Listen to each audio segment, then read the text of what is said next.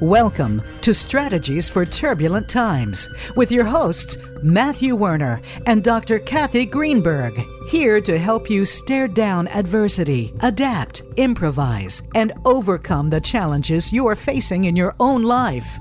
Now, here are Dr. Kathy and Captain Matthew. Welcome everybody. It's good to have you back with us. If you've been following along, we want to thank you. We are now into our third month on the air, and I have to tell you, we are so blown away by your reception, your shouts out of love, and we shout right back at you. So keep listening. We are so happy you're with us. Today, we have an amazing guest, and with 26 years as a leading criminal justice professional, from 24 years on patrol, specialty divisions, detective criminal investigations and homicide and narcotics, to 22 years on SWAT, 17 of those years as a team leader, an explosive breacher, and shield operator. Chris Frazier has seen the good, the bad, and the ugly, and he is the recipient of multiple service awards, both the Meritorious Award and the Distinguished Service Award, as well as being the Law Enforcement Officer of the Year in his organization. He continues to pave the way for an ongoing life of service. We are excited to have Chris with us today to talk about what it means to be in service and how his personal outlook on life with a passion for excellence never quits. Chris, welcome to the show. And Matthew, it's good to have you here with me, still hanging in. I appreciate you. By a thread. It's great to have you, Chris. I tell you, my man, just for the audience. So Chris and I, we met up with his team a couple of years ago, and he's from my alma mater, the good old state of the Midwest. So we just we kept in contact, and I tell you what, for the audience, Chris is just an amazing individual. He's one of those professionals that you look up to and you want to emulate. He covers it very well. But we all know, as we've been having guests on this show, I mean, there's a lot of baggage that comes with so many years of expertise in the profession that he's decided to become a true, I don't want to use the term hero, but one of those that will genuinely take care of the community in this nation. So we're so happy to have you with us, Chris, and, looking forward to the show. So, thanks, brother. I appreciate Chris, that. We love hearing your voice. And one of the things that we always talk about in the episodes that we've had to date are, the gifts that law enforcement shares every day. And, Matthew speaks to that in volumes, given his background and his career in U.S. Navy special operations.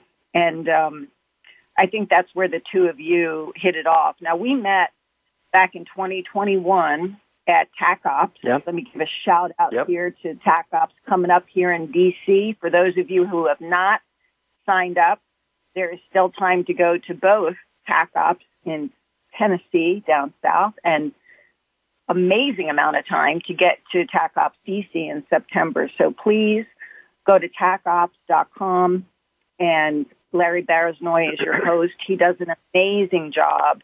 He throws a party for 3 days, plus he trains and educates you better than anybody I know in this industry for such a small amount of money. It's ridiculous. But we all show up because we love y'all and we want you to get better and be good and well and happy and do your jobs and feel loved. So, Matt, I'm going to turn the show over to you and Chris for a couple minutes to talk about how you both kind of think about the world in terms of service. And Chris, if you could just kind of give us your perspective on what service means to you, and then I'm going to turn it over to Matt to talk to you about who's influenced you. Yeah, thank you. First of all, you guys are the introduction and the words that you said about me are heartfelt, I know, but it's hard for me to listen to some of that stuff, but I truly appreciate what a gift to be a part of this show today and a blessing. So thank you. Just wanted to get that out of the way real quick. To be honest, service in my family has just been kind of how we kind of do life. And I think that's the blessing for me, where I've come from, growing up in the Midwest and having a family, a very supportive family. The service side of things has always been instilled that's why we're here on this earth.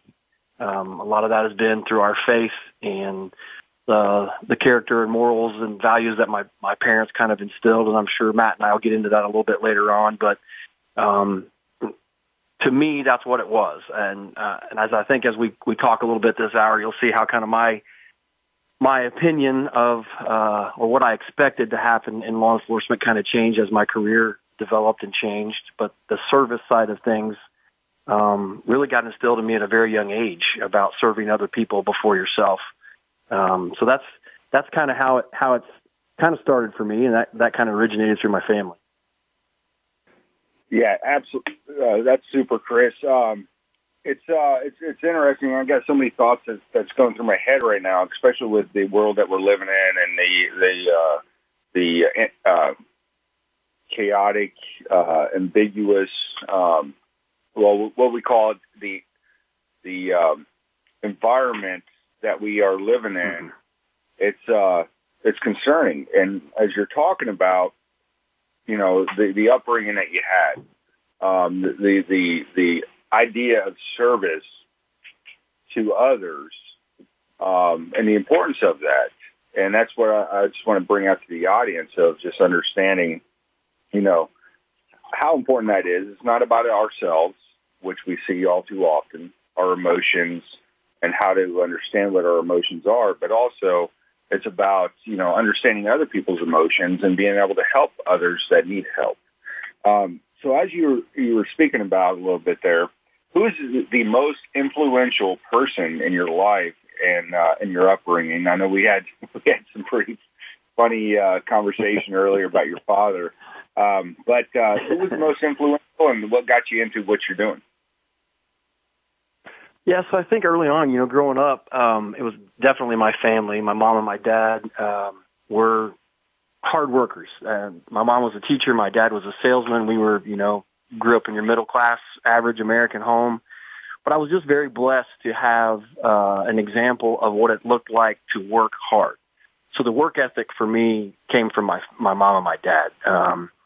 And in the middle of all that, I come from a family of faith, and that's a huge integral part for me personally as to how I stay grounded. And that's where the service comes into it, because I was raised to believe that this life isn't about what I get out of it. It's about what I can do to help others. And by doing that, then you get a lot of rewards benefited from that, But I would say my dad probably was one of the strongest voices growing up, through adolescence and into high school and even into college. It's funny, Matt, we were having some conversations about our dads a little bit ago. And as we were talking, I actually remembered when I was a kid, I played sports. I was an athlete in high school and college, and my dad coached a couple of my teams. And there was one specific time when my dad, my whole task was to stay on one guy on defense, and that was my only task. I didn't care if I touched the ball, didn't matter what I was doing. My coach said, "I want you to harass this guy for the whole game." And I remember at halftime, I came to the sidelines because I was getting my butt kicked, and my dad literally grabbed me and said, "You got to stop being intimidated. Quit. Don't let another man ever intimidate you." And literally tossed me back out on the field. So it was one of those moments, even as a young kid, I realized that this is a lesson my dad's wanted me to understand. Don't be intimidated by this. This is a challenge, but don't be intimidated by it. And I carried that through with me. I'm very fortunate. I'm just blessed. I'm very fortunate to have married a woman that is a godly woman who supports everything that I do. And I think that is an integral part to the service side of things in law enforcement these days. I have a family that truly rallies around me anytime there's a moment of, a danger or anything that we may encounter that's a little bit hairy. I come home to a wife and kids that put their arms around me and support me, and that's a major blessing. So influential wise, definitely my dad and my mom coming through growing up, but then I've been with my wife now for almost 29 years, and she's been my biggest support. So she's definitely my biggest fan and my somebody that I lean on very heavily. That is really beautiful. I just want to say I'm grateful that you're still intimidated by women. Well, they call my wife the Velvet Hammer for a reason. That lesson along the way. You know what, Chris? I didn't realize 29 years. Yeah, buddy, I'm old, man. They got married. Did I hear that correctly? They got married in kindergarten. Yes, man, I thought you were like 35 years old. Yeah, thanks, brother. Thank you. Wow, that's very impressive, my man. You're staying young. So tell us the secret. What's the secret sauce to staying young? Oh man, you know what? To staying young is staying active, dude. Because when you stop, it just starts going downhill. I mean, it just does. I just stay active as I can be in everything that I'm doing and trying to, just keep it in perspective. So that picture of you with a bottle of tequila really has nothing to do with how you run your life. I got completely set up by that. Just so let's get that out of the way. That was a complete setup. Planted that on in that picture. Yes, absolutely, right, you did. Defend yourself here. That's right. I don't even drink, and Matt stuck a bottle of tequila and took a picture of me holding this bottle of tequila sitting on his couch, and then sent that out to my entire team. Like, hey, look who I'm hanging out with tonight. And I'm like, that's not even me.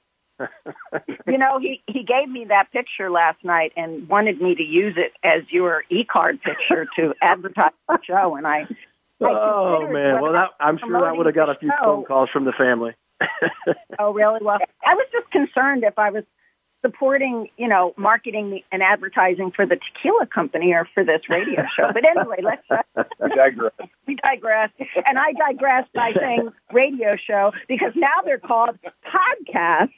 And of course, we've all been listening to many of these shows for many, many years under different names. But of course, the language of our community is changing. So let's drive in here a little deeper into when you joined law enforcement. Today's show is called A View from All Angles, SWAT, Homicide and Narcotics. You've done it all, and you're still doing it. So when you decided as a kindergartner to become a law enforcement professional, a public safety guardian, a working warrior, what was going through your head, and has it turned out the way you thought it would? Yeah, it's interesting. As a kid, I really didn't even have, being a cop wasn't on my radar. Law enforcement wasn't a thing. Obviously, as a kid, you think that stuff is cool, but I didn't really think that this was going to be a profession for me.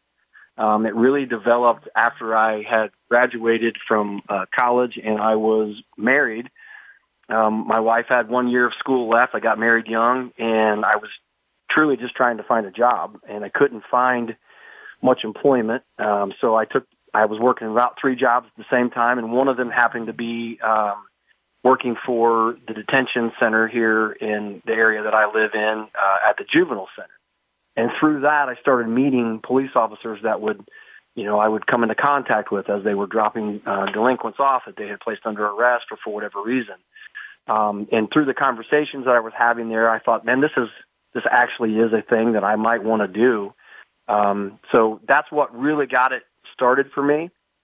And I'll be honest, I was so green when I first became a police officer. I mean, I was the rookie of rookies. Like, I couldn't have told you what marijuana smelled like. I couldn't told you what kind of drugs were on the street. I didn't have any knowledge at all or what to expect. I truly just thought this is a way that I can serve and be some kind of a productive, person in my community.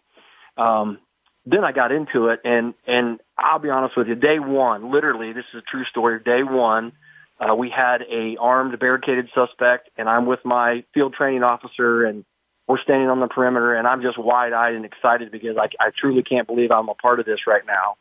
And I saw our SWAT team at the time pull up in the truck, and these guys were jumping off, and the shield operator was the first guy off the truck leading them up to the house, and it was the coolest thing that I've ever seen. I knew at that moment right then and there, this is what I want to do. I want to be that guy. I want to lead this team. So that's what started me down that path of the tactical side of things. So that's really how it developed for me. But I'll be honest with you, it has changed so much. I've been doing this now for 26 years, going on 27, and from the time when I first started, there were no cell phones. We didn't even have cameras. We had none of the stuff that we have to use every day now. So how smoke signals? Is that what you used back then? What I can remember having to call in the dispatch by the payphone. We pulled up to the payphone. Yeah, I'm that old. So yeah, it just became. It's just different. It definitely is a different time frame. But how you treat people has not changed. And I can get into a little bit of that later on, but I think that's how my career has changed, is how I have changed in the way that I manage myself with the people that I come into contact with. It's not the bells and the whistles and all the different technological stuff that we have to use. But for me, it has been how I have personally changed in my approach to people. That's great, Chris. I tell you, just as you spoke so well about, when you start a career in law enforcement, in the military, in some of these occupations, that there is a sense of threat. It's exciting. There's a sense of excitement, a sense of service, a sense of, can I actually be somebody as a young individual to be able to be a professional that's responsible for not only my own life, but somebody else's life as well. Yeah. And as you're talking about, it goes from sense of excitement and you're learning, you're getting fed with a fire hose, as we call it, in special operations, special forces, to the point where you're training people and then you realize what you've actually learned. And if you wouldn't mind, can you share with us, as you look at your career, is there a defining moment when you learned a hard lesson that made you a better version of yourself, and as you kind of flip that page from excitement to being a true professional? Yeah, wow, that's a good question. There's several stories that kind of swirl around when you ask a question like that, but I think one of the ones that just came right to mind, several years ago in our community, we are the larger city in our county, in our area, so we have small townships or burgs that are surrounding us where our county lines, city lines meet. There was an evening where one of the smaller burgs that had, at the time, probably 2 to 3 officers working in the night had a domestic situation where the husband decides he's not going to allow his ex-wife to have any kind of a life, and so he had intentions of taking her life. He went there with an assault rifle and was holding her hostage, and when the call came out, he started opening fire on the officers that were there in that small little township. So he hit one of the officers, grazed him, and actually killed a passerby that was literally just driving home from work. So we heard this on the radio traffic on. Yes. Chris, I'm just going to ask you just to pause. And yes, I hate to cut you off right now, but we've got to go to a break. And when we come back, we're going to pick up right where we left off. So hold that thought. Don't go away. You're listening to Strategies for Turbulent Times.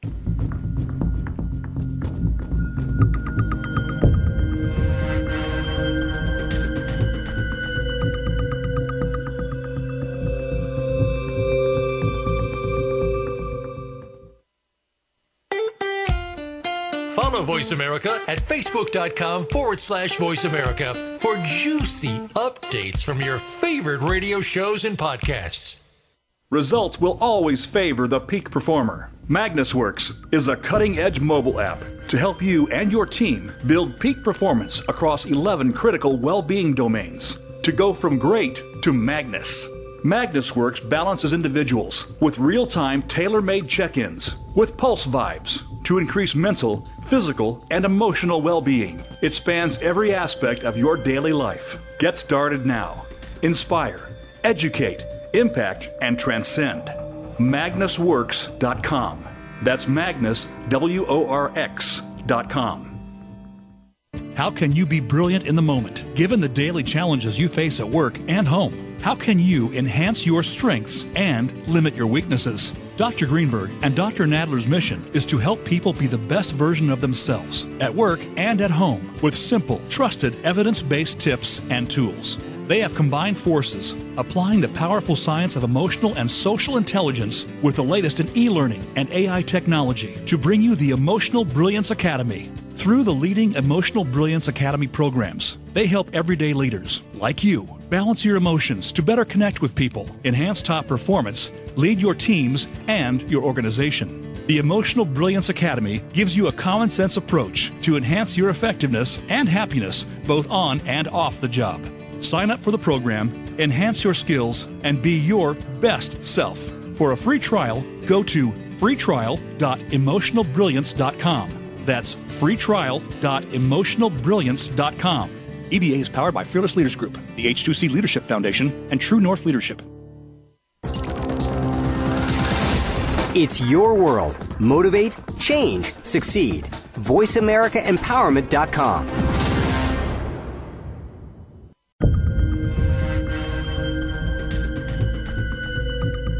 Welcome back to Strategies for Turbulent Times. Have a question for Dr. Kat or Captain Matt? Join us on the show at 888-346-9141. That's 888-346-9141. Now, back to the show. So, Chris, when we went to the break, and I apologize for that cut, it was an awkward moment, but the reality is, when you're doing a live, professionally produced podcast, it can, just like you are when you're watching TV, you just hit a commercial break and it's time to go. Do you, when you go through this conversation in your head as you're bringing this story back to us where we left off, do you visualize this? Do you feel this whole experience? Absolutely.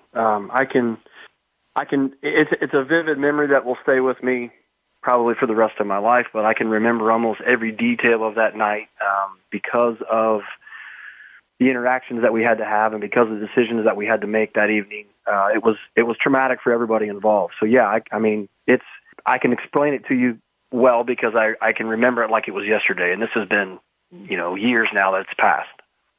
Well, I just want to make sure that we're all listening together to these collective critical incidents, that we are also managing our own mindsets and our own well-being. So as you pick this up, I just want to make sure that you're good. And as we proceed, anybody who's listening is good too. This is, the average law enforcement professional is used to hearing these things, has been involved in many of these things. But that doesn't mean that everybody has been. So as you take on this wonderful opportunity to share your memories of service, I just want to acknowledge that to both our audience and those who are with us participating, mainly yourself. I do care, and I want to make sure that we are, just being mindful of the experience we're putting you through. So just if you are ready to pick up where you left off, let's go. Yeah, sure. No, thank you for that, Kat. So to answer your question, Matt, this was a situation where I actually wasn't working at the time, but this was a call that because of the location where it was at in relation to our city, our officers responded to assist this smaller agency. The gentleman or the officer that was first on scene was a SWAT guy, one of my teammates. He was a canine handler. The other second in behind him, the other officer that responded, they kind of all got there at the same time. They were all SWAT guys. And so this is my team of guys going to help these guys out. They get on scene, and we don't really know exactly where the shooter is, but we know where he was last seen. So our guys get out, and they begin to do what our guys do. They take their canine, and they're going down this alley, and out of the shadows, this guy opens fire on our team. And again, these guys are patrolmen at the time, so they're doing their patrol duties, and our guy took a round to the foot, nearly blew his foot off, and it was one of those moments where, now my second guy behind him is laying down cover fire. Now they're dealing with a wounded officer down in the middle of an alley, and we got to try and manage this. So when this was all going on, this was a chaotic moment. The dog that was there, our canine, he was also hit, and because the dog was hit, then it stuck him into a fight drive. He bit one of our officers trying to get him under control. They had to end up shooting the dog just to get him off of our officer. Long story short is our guy got taken to the hospital, and at the end of this all, he had many surgeries, but ended up losing his foot out of the whole deal. But that night, I get a phone call at my house. It's late at night. It's about probably midnight, 1 a.m. I get a frantic call from one of my other guys saying, hey, he's been shot. We need to get to this town and manage this scene.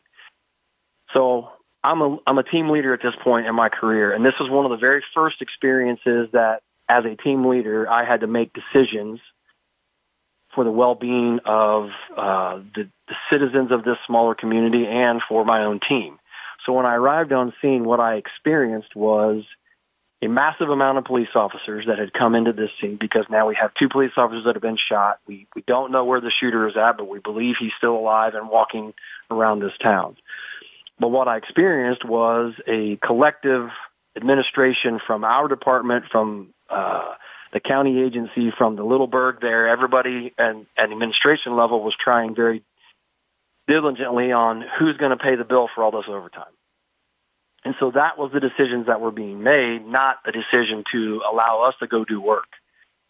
So as a leader, that was one of the very first experiences I had to come into, where I have one of my guys down. We don't know his condition. He's been removed from the scene, but now I have to manage the scene, and I'm not being allowed to go do what we're supposed to go do.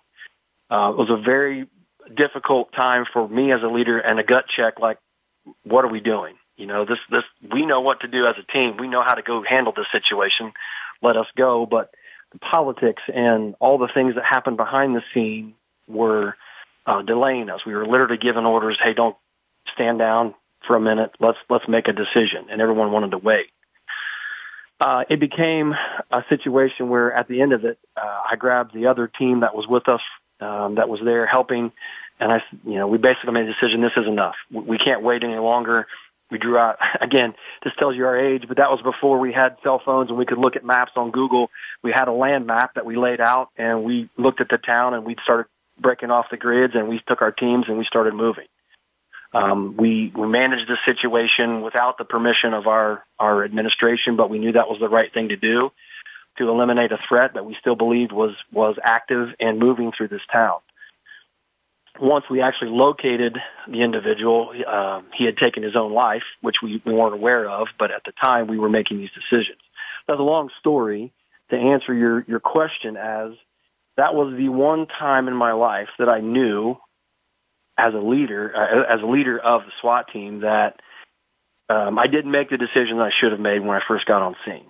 And it just ate at me. It ate at me that I allowed time to go by knowing that we had an active threat in a community that needed to be eliminated, needed to be taken care of. And I allowed voices that have more seniority, more authority over me to dictate a decision that I knew was the correct one to do. So the lesson in all that for me was I just took a vow to myself, this is never going to happen again. I'm never going to allow myself to be put in a situation where I know there's a right decision to make, and I know at the core of me that this is what we need to be doing, but no longer will an administrator tell me that this is not a process that we need to do when I know it's the right thing to do. So that developed me as a leader. That one instance really kind of catapulted me into another level of leadership to understand that I'm responsible for the men that work for me. I'm also responsible to the community that I work for. And sometimes there are times when you have to make decisions and do things that maybe an administrator or someone who writes the paychecks wouldn't agree with, but it's still the right thing to do. And so you got to stand on that island sometimes by yourself. And I didn't that night. It was a failure on my part as a leader, I believe, but it actually kind of hardened me to know that you're capable of making those decisions moving forward, and I have. So that's the kind of thing that forms you. I mean, I really believe that failure kind of makes you stronger anyway. It causes you to be better. And so that's kind of how I move forward from that night. You know, Chris, I love it. And I tell you, it's a couple pointers that I heard you say, you know, making the hard right call. And when I was asked to be a troop chief or, you know, and selected to be that at the highest level at one of the Tier 1 commands in the United States military, you know, you ask yourself as a human being, like, what do they see in me and what can I actually give? And one of the best things that I still carry with me from my senior leader, my commanding officer, was that, you know, it's all about making the hard right call. And as you're saying that, making that decision when there's, you know, obviously there's people in harm's way, there's civilians in harm's way, and you as the operator, as the law enforcement professional, is put on scene to make that hard right call. And you look at it and you see all the ugliness that everybody wants to, you know, hone in on, the administrative restrictions, you know, the bureaucracy of what we live in, yada, yada, yada, because that's what everybody, any armchair quarterback can sit back and look at. But it's a select few that understand that hard right call on when to take action. But it's so difficult to do when you're put in that position. Yeah, I think you can share that. But, you know, to make the hard right call and to grow up and to mature into being in that position, to me, and you tell me if there's anything else that you'd like to share, but, you know, it's the morals and ethics of your upbringing and the decision-making, even though you don't know it's the right decision-making because we're all young. You know, we're growing up. We make stupid decisions. You know, we do all kinds of things. But it's, you know, as being a leader now, looking at your next, you know, in command, who you're upbringing, who you're training, who you're mentoring, you know, some of the things that you look at them as far as being able to make that hard right call instead of being a, you know, a slip knot, so to speak. Yeah. Well, I mean, I think the biggest thing for me was, you know, to put it simple, you learn from your mistakes. And although it worked out that evening that, you know, the suspect took his own life, so there was no true threat that we thought was walking around the town, even though we didn't know that at the time. You have to be able, if you're going to be a good leader, you have to be able to take a step back and see this is a moment when I didn't do it right, but I know I can fix it, and I'm going to learn from that mistake and not do it again.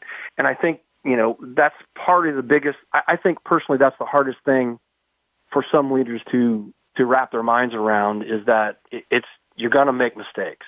You're going to make a decision that isn't the right decision, you know, or you're going to make a decision that is the right decision, but it's going to have some consequences on the other side, but you still have to make it. And I think for me, just growing into that leadership role throughout my career, that's been the most difficult thing for me to really grasp onto. But once you do it, once you cross over that barrier of this is going to be a decision that I'm going to have to make and I'm going to have to stick with, it gives you resolve. It gives you a strength that you don't normally, you know, you wouldn't have had before until you actually make those decisions and you walk through them and you come out the other side of them. They're not fun to make. They're not, you know, the moments in your career where you laugh and you tell these stories like, man, this was a great time. These are the ones that you have some burn to them because it hurts when you don't do it right. So, I do think that it's important as leadership, you know, moving forward, doesn't matter what you're leading or who you're leading, You have to be able to admit when you're wrong and move in a different direction. I was just going to say, we all need to understand that at the root of what you two are talking about, and I'm sure what our listeners are thinking, is called moral courage. And it seems to be in short order today among many people. I'm not targeting public safety by any means. It is just something that we have not practiced. Moral courage is part of a compass that all of us use to define, where we're going to go in life, and to keep that compass in what Stephen Covey called that true north direction. Mm-hmm. I find it really interesting, that we're talking about something that we believe, but yet is in such short supply. And I'm just curious, as somebody, both you, Matthew, in your career as a trainer of the top 2% of these tier 1 military organizations, and Chris, in your career as both a leader and a developer of others, how do you instill that in somebody? How do you make them aware of it? And I say that because, well, we know the West Point Leadership Course, everybody, right? And for those of you who don't know what it is, it's a specific number of hours on 4 subjects, meaning yourself as an individual, your own psychology, your position within a group, the group's position within a system, and you spend X amount of hours in each of those. There's 4 categories, and then you spend literally 12 hours on case studies to learn your character and to develop that understanding of your own view of moral courage based on these famous case studies dating back to the Revolutionary War. Let me ask you both, how are you passing this down to the future leaders in your respective organization? Just, Chris, why don't you take that first?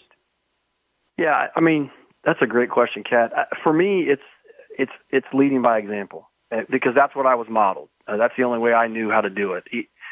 Playing through sports, I was very blessed to have coaches that didn't just talk the talk, but they walked it. They showed us how to be men of character on and off the field. I had a mom and a dad that showed that to me every day growing up. This is how we live. This is how we act. This is how we talk. We have to make tough decisions sometimes, but this is who we are as an individual. And that was, pounded into me as a kid. So growing up, I didn't really know any other way of doing it. But for me as a leader at my police department, I truly believe the best way that you can show the next generation moving forward is by example. And so when I'm with my team and we're training, I'm the first guy out there. I'll be the last guy to leave if that's necessary, but I'm going to do everything that I'm asking them to do. I'm going to run every drill. I'm going to go through every drill. I'm going to sweat every drop of sweat they're dropping. It's going to be one of those things where I want them to see that, hey, my leader's out here doing everything that I'm doing, and he's keeping up the numbers, and he's doing all the physical, everything that we got to do. I'm right there in the middle of all of it, because I want them to know this is how you do things. This is how it should be done. Even in investigations, when I was running homicides investigations, I don't ask anybody to do my work for me. I want them to see how I do my work so that then maybe they can carry that on with them into their own investigations to see how something was done correctly. That's the way I was raised. And I truly believe that is the best single way that a leader can pass something on to the next generation, is to show them what it looks like. Thank you for that, Chris. Absolutely. And when we come back from break here, we'll dive a little bit deeper, just real quick, into leading by example. What does that mean? Because there's all kinds of different examples, whether it's right or wrong. Thank you for tuning into Strategies for Turbulent Times here, and we look forward to having you back.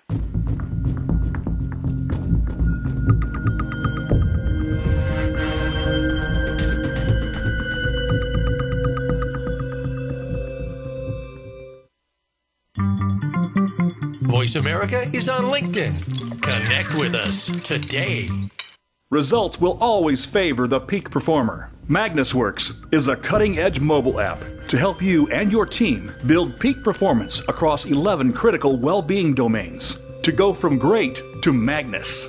MagnusWorks balances individuals with real-time tailor-made check-ins with pulse vibes to increase mental, physical, and emotional well-being. It spans every aspect of your daily life. Get started now. Inspire, educate, impact, and transcend. MagnusWorks.com. That's Magnus, WORX.com. How can you be brilliant in the moment, given the daily challenges you face at work and home? How can you enhance your strengths and limit your weaknesses? Dr. Greenberg and Dr. Nadler's mission is to help people be the best version of themselves at work and at home with simple, trusted, evidence-based tips and tools. They have combined forces, applying the powerful science of emotional and social intelligence with the latest in e-learning and AI technology to bring you the Emotional Brilliance Academy. Through the leading Emotional Brilliance Academy programs, they help everyday leaders, like you, balance your emotions to better connect with people, enhance top performance, lead your teams and your organization. The Emotional Brilliance Academy gives you a common-sense approach to enhance your effectiveness and happiness both on and off the job. Sign up for the program, enhance your skills, and be your best self. For a free trial, go to freetrial.emotionalbrilliance.com. That's freetrial.emotionalbrilliance.com. EBA is powered by Fearless Leaders Group, the H2C Leadership Foundation, and True North Leadership. It's your world. Motivate, change, succeed. VoiceAmericaEmpowerment.com.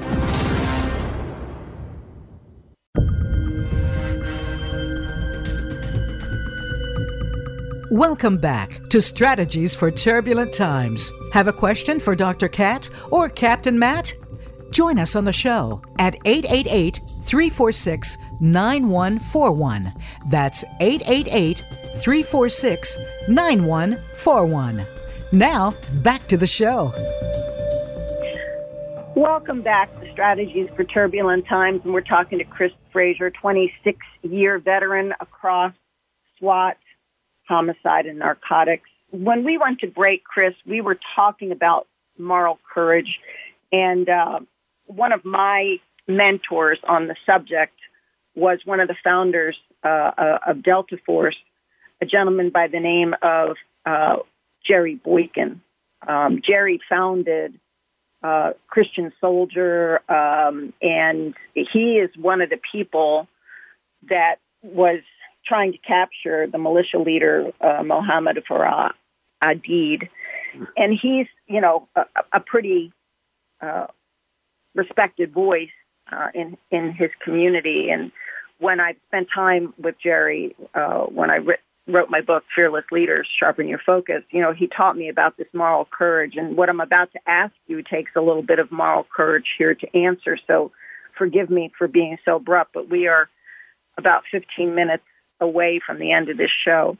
Can you give us a synopsis of a critical incident where you were able to get back on track emotionally, spiritually, mind, body, and soul, and back into your career when you thought that that might not be possible given what happened or the experience that you were a part of, even though it may not have been you that was directly in the critical incident? And so I'm kind of framing this here so you can pick whatever vantage point you want, not knowing what you're going to say. But let me just turn it over to you for the kind of the remainder of where we are to learn some of that from you before we leave the airwaves. Yeah, that's a great question. 26 years, there's been a lot of experiences that you walk through.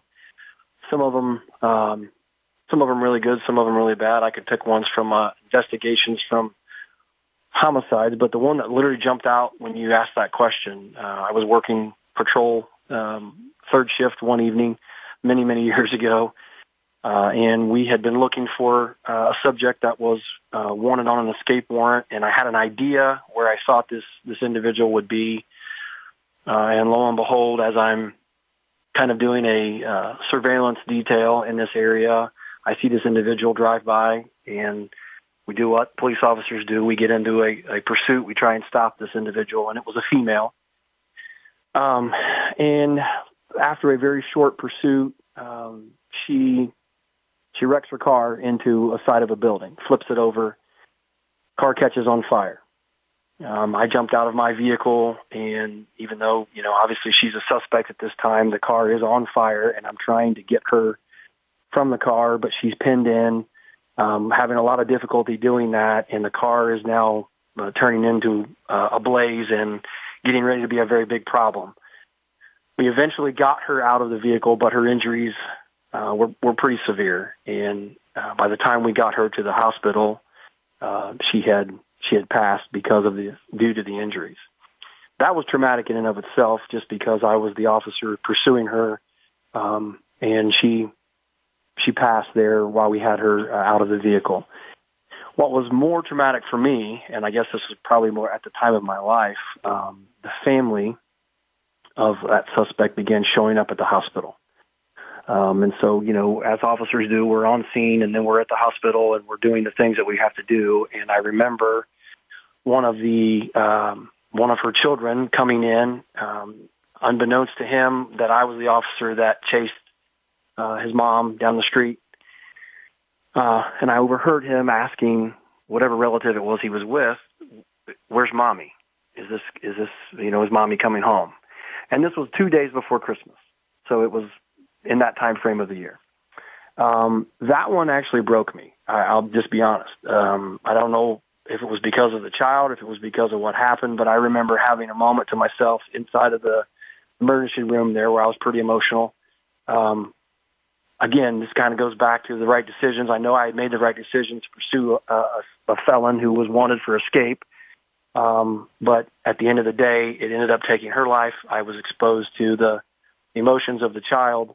So that was a tough one. And how I kind of came out of that was my department was kind enough to give me a few days off to kind of debrief a little bit and kind of decompress with some of those things. But again, it was my family. It was the support system that I had put around myself before I became a police officer that brought me back to being able to walk up straight and, have a healthy outlook on life. My wife was absolutely the biggest support in that time. My kids, my family, I can't emphasize it enough that the support system around the officers is typically, in my experience, the thing that brings us back to some sense of normalcy. This is such a powerful conversation. And as you are aware, Chris, Matthew and I do a lot of work with Discovery House Ministries and the chaplain for FBI and law enforcement in the Philadelphia tri-state region.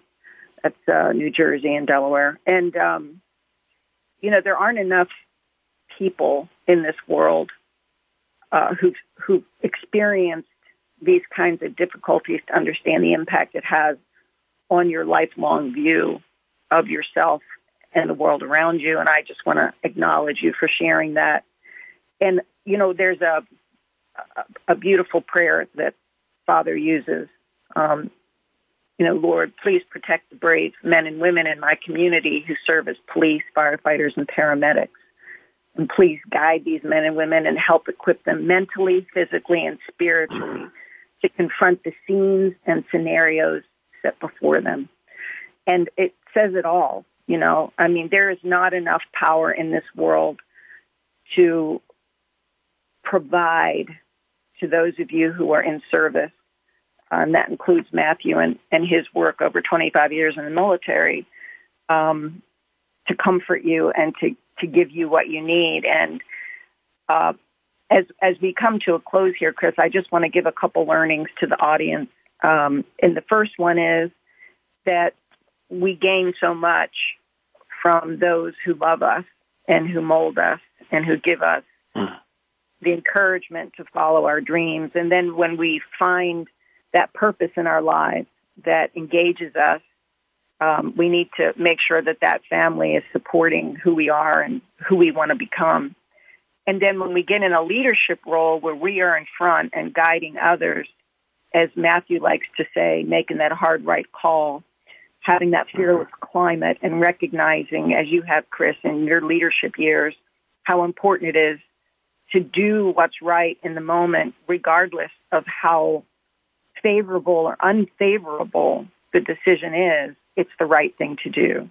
And I just want to acknowledge you and everything you've shared in the time that we've had today. And I'm sure the audience can resonate with a lot of what you've shared. And I want to end this on a high note because we love to shout out to everybody and make sure everybody gets an opportunity to hear others' stories of strength and commitment and how they have readdressed, recalibrated that stress to work for them, not against them. And so we definitely applaud you for that. Matthew, I'm going to give you the last question, which I hope brings some joy to all of us before we say goodbye after this pretty heavy-hearted conversation. I don't know if that's safe. I don't know. No, I love it, Chris. Maybe should I leave the room? Like we were talking during the break. I mean, we could talk for hours, and we're looking so much forward to having you back at another episode here, hopefully sooner than later. But, some of the key things that you hit on, and, it just resonates so true with the acronym of FEARLESS. You hit on, fail to succeed. What does that look like, and what's the importance of that? That's the F in FEARLESS, right? You have to understand what is failure, and you have to understand, like I've seen a speaker at I watched a video on a speaker at a college graduation telling the students, as big as they felt during that day of graduation, you have to fail. And if you're not failing, then you're not learning. And I love that you brought that out. The other piece was the alignment of goals and beliefs of making that hard right call, which is the A in fearless, to be a true fearless leader and to go through those steps in maturity and growth through a profession is critical to becoming that true fearless leader. I'm not going to end it with that. We'll get more into the next episode, but I do have a more serious question. As a law enforcement operator and as a guy who's constantly on the move, what is your favorite pair of socks? What socks do you like best?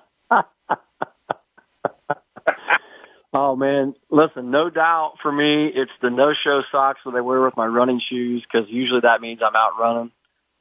When I flip those bad boys on, it's freedom. I don't have to worry about anything. I'm hitting the road out in the sticks where I live, so there's really nobody around. But absolutely easy question to answer.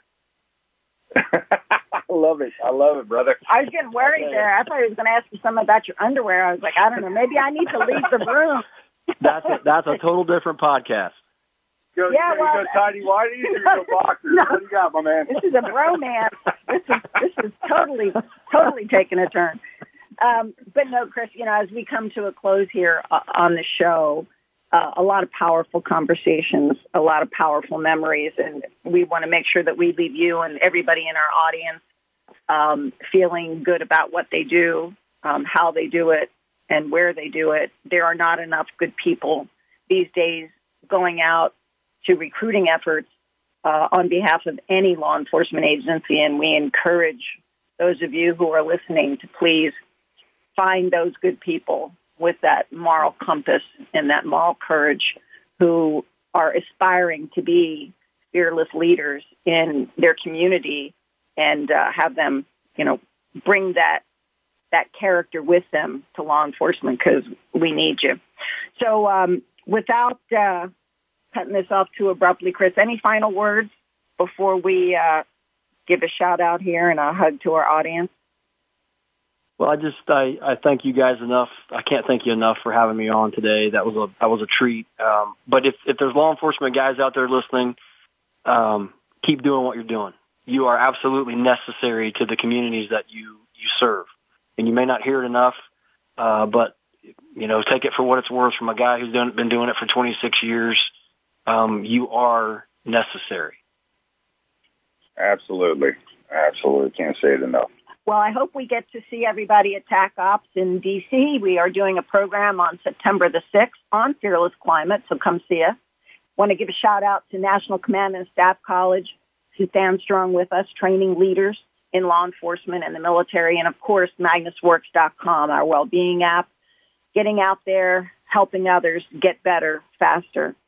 So, till next time, we're signing off.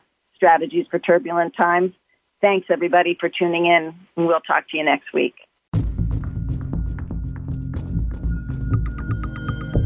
Thanks for tuning in to this week's episode of Strategies for Turbulent Times. We hope Dr. Kat and Captain Matt were able to help you create a plan or simply steer clear of the unknown with ways to overcome challenges in your own life. Until next time, be brilliant and stay fearless.